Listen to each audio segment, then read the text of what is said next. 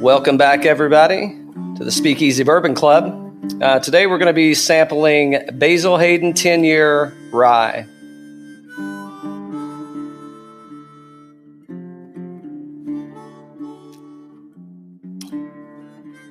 Man, that's good. It's an easy invitation into the rye whiskeys for sure.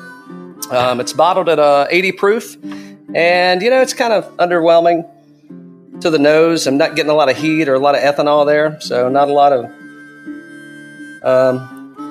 doesn't really have that ethanol punch up front. So it smells really easy. I'd say it's inviting. Got a little corny sweetness and some rye bread notes there.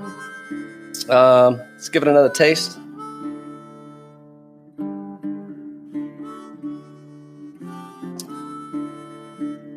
Yeah, getting a little oak on that, a little bit of char. You can tell it's going to be easy, right? It's an easy drinker, just the first smell. Kind of got a little watery mouthfeel on it. It's a little buttery, it's kind of sweetness. Nothing really off-putting about it, never mind the faces I'm making. Comes in at about $60 a bottle, so it's probably a little bit on the higher end for the value you're getting.